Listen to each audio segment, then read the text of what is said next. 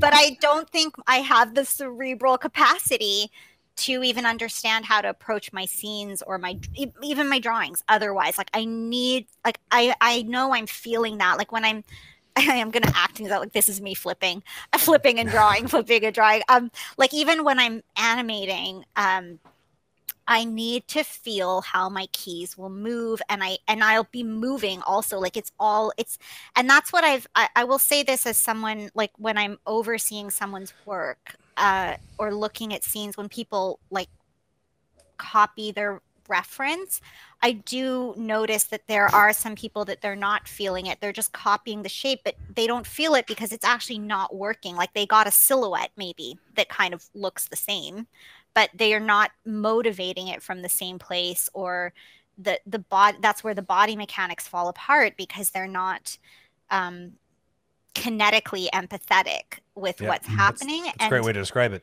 I think if you're not, like, you might not see it because you didn't feel it, so you don't know that it's missing, but like someone that somebody else will know it's missing, and so it's more like negligence on you if you don't know it's missing. And I know it's kind of hard, like I know it's hard to ask, like we have a very I know animation is like a lot of time. Like it takes a lot of time. It is. It's hard to go to like I'm glad you say it though. Right?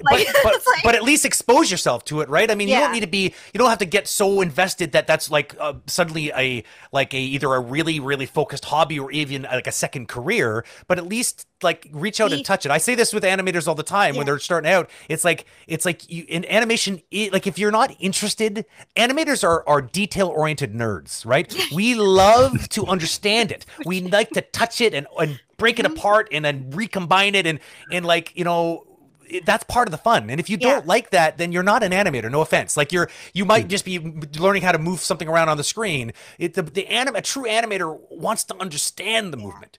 They need to become one with it, you know? I've even felt like that when, like, the times that I've animated some special effects, like in 2D, like when I'm just animating water or something. I'm like, be the water, Sam. Be the water. But I think you do have to. Like, I feel like that. Like, again, you don't have to be an athlete, but you have to be able to feel it. And I mean, this is kind of like it might seem obvious, but I've actually found that it is not obvious to people.